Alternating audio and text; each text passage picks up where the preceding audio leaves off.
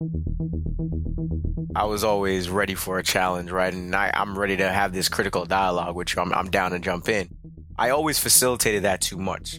So what started to happen was I'd be really combative with my supervisors. I've had said it many times, you want to go to HR? Like, we can go right now. We can go have this conversation with HR. I don't think you want to do that. So I became that person. Then you notice the people that make the decisions on you moving up are these same people that you pissed off and you didn't have good working relations with, right? Being aggressive was how I got ahead. And now I had to go at this very, very differently in this adult professional world. That wasn't going to work anymore.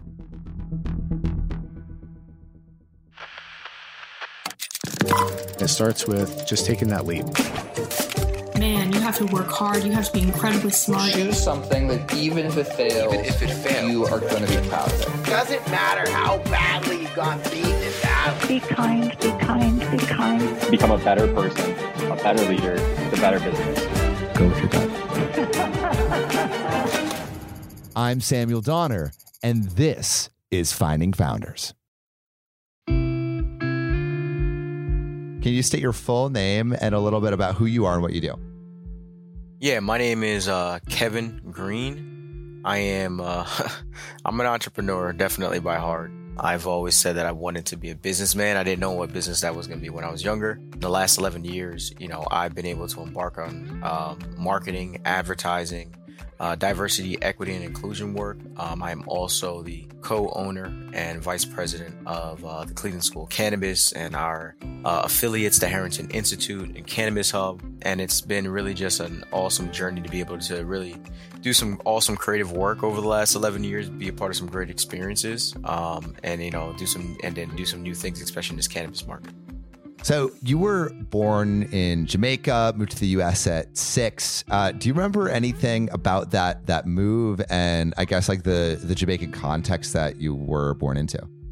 What I will say is I do remember the day I got here, because that was a shocking moment because I got here on the onset of winter, right? So that was a difference, a clear difference. And snow came very much shortly after that. And I remember that whole night of, coming in late and just dramatic kind of switch. What I will say is my family is very Jamaican still. So what does that I didn't mean? really even... Meaning like my Jamaican culture was still so strong in my household where it was all the people that I interact with from basically all the time that I spent in New York from 6 to 9. I didn't really interact with Americans. So all of our family, friends, everything was Jamaican. So everything that I did was still so much engulfed in our culture, from the food, everything, people that I've seen. Even going to school at that time, all the friends that I hung out with really outside of that and associated with, they were Jamaican as well when I was in Brooklyn. So I didn't know much about American culture for a while. So did you feel like that was like a positive environment to grow up in, being surrounded by so much of culture from home? Yeah, for me, not being able to grow up there without them, I'd be even more disconnected than I am, now. I think it's enhanced me to have multiple lenses and be better at the work that I do, right? I'm a creative person. I'm in the marketing advertising, but also I work in the space of cultural competence and diversity, equity, inclusion. So I understand multiple cultures. Was there any hustling that came up early in childhood? So by the time of third, fourth grade, I moved to New Jersey, and my mom was working in Upper New Jersey, basically cleaning homes, all this type of stuff, grinding it out. And she told me, she's like, you should come with me and wash their cars. So my first business, my first entrepreneurial journey was my mom saying, come to work with me. Basically start a car washing business, and while I'm here cleaning, you can wash their cars. That was the first one, and a lot of things spurred after that, cutting grass and a lot of hustling, man, through elementary school, middle school, and high school. What did you like about it? I think that is one of the biggest rushes, right? When you have this idea and then you actually make it happen, and then you're sitting in it. Because the whole time making it happen, you're in grind mode, right? And being an athlete and things of that sort, that's where I harness, I think, a lot of my grind mode, right? So my mom, showed me entrepreneurship. I got into sports. That really showed me you can really harness your grind to manifest something that you can't see right now. And that's what I think sports and athletics are all about, right? You put in a lot of work to play very few games. But, you know, as an entrepreneur and being older now, that's what it is, man. It's like I sit back sometimes and I remember telling myself when I started thinking, I wanted to travel the world doing business. So I'll be in a city by myself, kind of taking that moment. I'm looking at a skyline. It's always a little thing that I do. And I'm just like, man, you did it. That's probably the best part of this whole time, man. When you see what you thought about and you're living it, like, oh, snaps, we did it. Yeah, you had these dreams growing up, and you're finally there. But before you were there was a little bit of a slog. So, like, can you tell me about how you got involved at T-Mobile? Needed a job. That's what it was, man. I saw a billboard. I had a friend, and he's like, yo, let's go interview. The opportunity that really came there for me was I learned corporate America there, right? Because where I was working was like they did everything, right? So they had the call center, they had fraud, they had, you know, some marketing stuff, they had new development because it was a very big compound. So it had all of these different departments. I got to see a lot. You know, and without me being there, I saw the future there, right? So it wasn't in the plan. It was the fact that I need to get a job and I need to get back on my feet right now and make some decisions after school and things of that sort. And it put me in mobile communications, which is the world that we live in today. So truthfully, I think it was when we think about manifesting, you know, your destiny, right? Like opportunities come and sometimes they're put in your way and you have to take advantage of them and be able to see, you know, the good in that. And I think that's what happened for me. And I think that's what makes me a good entrepreneur is that I'm able to really see opportunities as they're coming, even though it might not be the direct line, which most cases is not a direct line. You know, it's a zigzag. It's all over the place sometimes. When did you know that like you were kind of done there? When did you feel a little antsy, and why? I didn't understand workplace politics the way that I do now. A lot of my drive and my leadership skills weren't fully honed yet. So a lot of that stuff came off very combative. I was a very combative person. I was a very aggressive, combative person, right? And I didn't play the workplace politics properly. And when I started to take a look at that, I was taking a look at a lot of things, right? Like one, I wanted to be able to do my own thing my own way. I needed handcuffs off, right? I hated the whole PTO thing. I hated all of that. The process, you got to show up here. That whole old mindset of how to work, which the whole world has changed now. Finally, now we know somebody can be productive at home consistently. That whole thing changed. So that's what was driving me, was just like, look, I didn't navigate these politics right, but I learned a lot by not navigating them right. But also I think it's time for me to do something because I have my own vision and I believe that I can do something to actualize it. So that's what I was starting to focus on. As you said, run its course. It was like my energy was gone. Can you give me an example of like not navigating the politics correctly? Because I also struggle with like politics. Being the person I was always ready for a challenge, right? And I'm ready to have this critical dialogue, which I'm down to jump in. I always facilitated that too much. So what started to happen was I'd be really combative with my supervisors. And because, you know, I'm pretty intelligent a guy and I understand how the system works, you know, I'm taking note on the things that they're not doing well either. But how about, I've said it many times, you want to go to HR? Like, we can go right now. We can go have this conversation with HR. I don't think you want to do that. So I became that person. Then you notice the people that make the decisions on you moving up are these same people that you pissed off.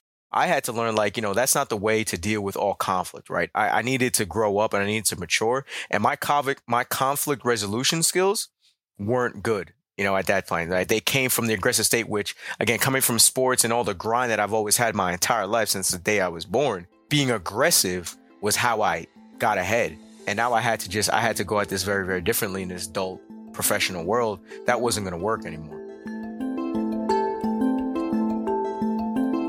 Did you take some of those lessons to your next entrepreneurial venture with Faces, or like did you take some of those notes, or did you like amp up the aggressiveness to succeed in the cutthroat land of entrepreneurship? So I took what I learned in the sense of that you have to be able to harness your aggression. You have to know when it's time to do it, when it's time not. And I'm still working on that every day, right? I still had my go-getter aggressive attitude because you got to put boots on the ground and make things happen, right? So that is what drove you to be able to get up every day and work. But in the sense of how I navigated personal relationships, how I navigated work relationships, changed. And I started to evolve in a sense because I saw what happened when I did it the other way. So I completely, almost in a sense, kind of not fully reinvented myself, but I definitely grew up and I refined myself. You know, especially when you're by yourself now, you know, you have to have more coming to the table and you're new. You got to prove yourself. So there's certain acumen that people are making decisions based on what they're seeing, right? What they're seeing, what they're hearing, what they're feeling from you. I had to really start to work on my interpersonal skills and become a better listener. Again, every single day I'm working on being better at that. Sometimes I just catch myself, because when I feel that this is where it needs to be and how we need to be, I am no holds bar about making sure that everyone knows this is what I want to be done, and voicing that type of situation. So it's still something that's a work in progress every single day. How did that develop in developing Faces International? So Faces International, marketing, advertising, development firm. Our focus, obviously, in those areas in development is in staff development, cultural competence work, DEI, diversity, team development work. Our whole entire focus was marketing was changing. And when I say I saw the future, I was here in telecommunications. While the market was crashing, people were spending all their money on cell phones. Yeah. So I'm like, well, the market's crashing, but this is changing the world right now, and it's not slowing down. So that gave us a real good in to say we could be a part of this shift. And, the digital age was coming, and, we know where we are with digital advertising. This was before you can run ads on social media. Think about that. People don't even understand. Some people forget that world. Like, we started doing digital stuff prior to that. So, for us, it was like, how do we make an imprint? How do we put our minds into these creative spaces? How do we help organizations be able to go ahead and reach the population that's changing as well, right? We're seeing how that actualized, right? But 11, 12 years ago, we were still in that old phase. Like, consumers are completely different now. Yeah. Like, once again, you're seizing that opportunity, even in the face of like maybe some superficial metrics telling you, oh, maybe it isn't the best time to start a business, but like, you saw opportunity regardless of that.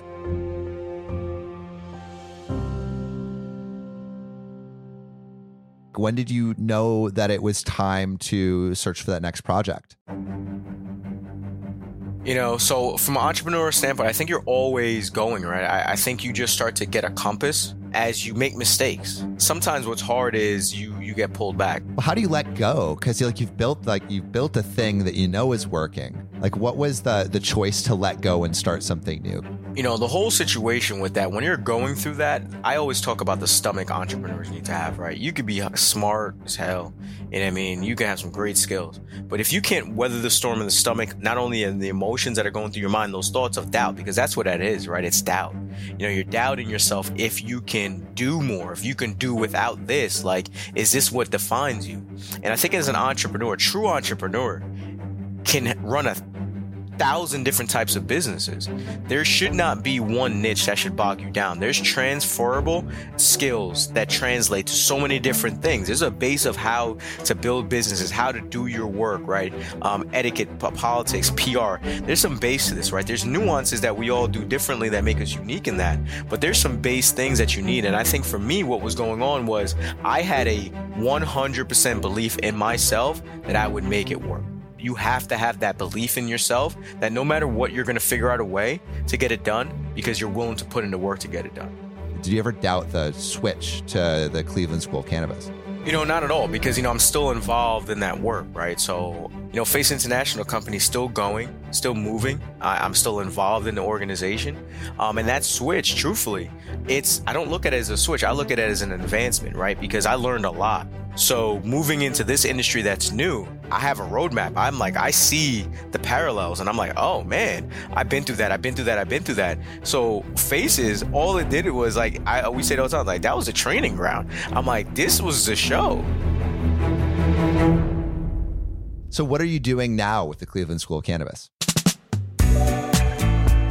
Yeah, so now with the Cleveland School of Cannabis, I'm the current active vice president of the school. And my focus right now with the school is obviously still overseeing our marketing advertising side, but really transition in the last year into our business development and our public relations side. Can you talk a little bit about what it is and how you started it? So the Cleveland School of Cannabis is a workforce education company for the cannabis industry. Our whole entire goal is to develop the future workforce of the cannabis industry, knowing that this is one of the fastest growing workforces in an area where most people know nothing about cannabis. Also, you say, why Cleveland? Well, guess what? Cleveland is going through a revitalization, and they're looking for new industries. And the Midwest wasn't there yet in the sense of cannabis when we started. But if we look at the Midwest now, the entire Midwest region has cannabis. Most of the states are legal. New York, Pennsylvania, all that stuff bumps up right around us, right? We're the center of all of those cities, Illinois. So our bet was to say, East Coast is coming, Midwest is coming, and we want to be there to help people get in the industry as it came in. If we look at the math, it's exactly what happened with that situation. So again, another right time inside seeing a vision and like, hey, let's do this thing. What do you think the hardest part of this is? Because we've been talking to a lot of growers up in Humboldt, right? And what they're saying is regulation is killing a lot of the OGs, right? Like the people that started this whole movement are now being punished for being legal. Growing, harvesting, and selling weed legally is really hard in the US. From tracking to packaging, the laws are different in every state. All these unavoidable regulations make starting a weed business really expensive. Those situations begin to favor people who've traditionally had good access to capital. And oftentimes that correlates with being white. It is very white, male dominant, and there's no reason that is what it should be. Only 2% of cannabis entrepreneurs are Black. Yet Black Americans were most affected by marijuana's illegal status in the past. So do you think there exists a place where the people who started this movement can coexist with like the new, more tech and entrepreneurial founders in this space, or do you think they can't? I think they can. I truthfully believe there's always going to be a boutique situation, right? If we think about just our product lines, right? There's a white t-shirt for $3. There's a white t-shirt for $400, right? It's exclusive. It's got this type of cotton. It's this thread, whatever it is, right? It's boutique, right? So I believe when we think about the, some of the OGs that have been in this game, at the end of the day, regulation is tough, man. Definitely needs to be advancements in that. And I think the only way we do that is continue having conversations, but also building coalitions. Strength is in numbers, and we need to making sure that there's relationship building, and there's some intersectionality in how we actually go and accomplish that. So you have students between the ages of 18 and 67. You have a 12-week program, over 150 clock hours. You're basically teaching and preparing graduates for employment in the industry, for expansion in the industry. Where can people find out more about what you guys are doing and what you're about? So Cleveland School Cannabis, you can Google that, obviously. You can type that into any social media handle, will pop up. Our website is csceducation.com. That's csceducation.com. And truthfully, our whole entire thing is to partner with you in your educational process. So, we urge everyone to reach out and ask some questions, get some information, make educated decisions, right? We're just excited about what the future holds, especially with our partners like Al Harrington for Viola Brands, and a few others in the Midwest that will be rolling out in 2022. Thank you so much for listening. If you haven't already, make sure to subscribe, rate the podcast 5 stars, and share with a friend. If you have any questions or comments, DM us at Finding Founders Podcast on Instagram, LinkedIn, or Facebook. Finding Founders is produced and hosted by me, Samuel Donner. Our Chief of Staff and Operations is Jessica Lynn. Our audio editing team lead is Adrian Tapia. Support from Irene Van Berkel, Matt Fernandez, Renee Buchanan, Sophia Donner, Maura Lynch, Zoe Maddox, Ashley Jimenez, Michael Chung, Nicholas Guzman, Aaron Devereaux, Sanessa Gisley, and Lois Choi.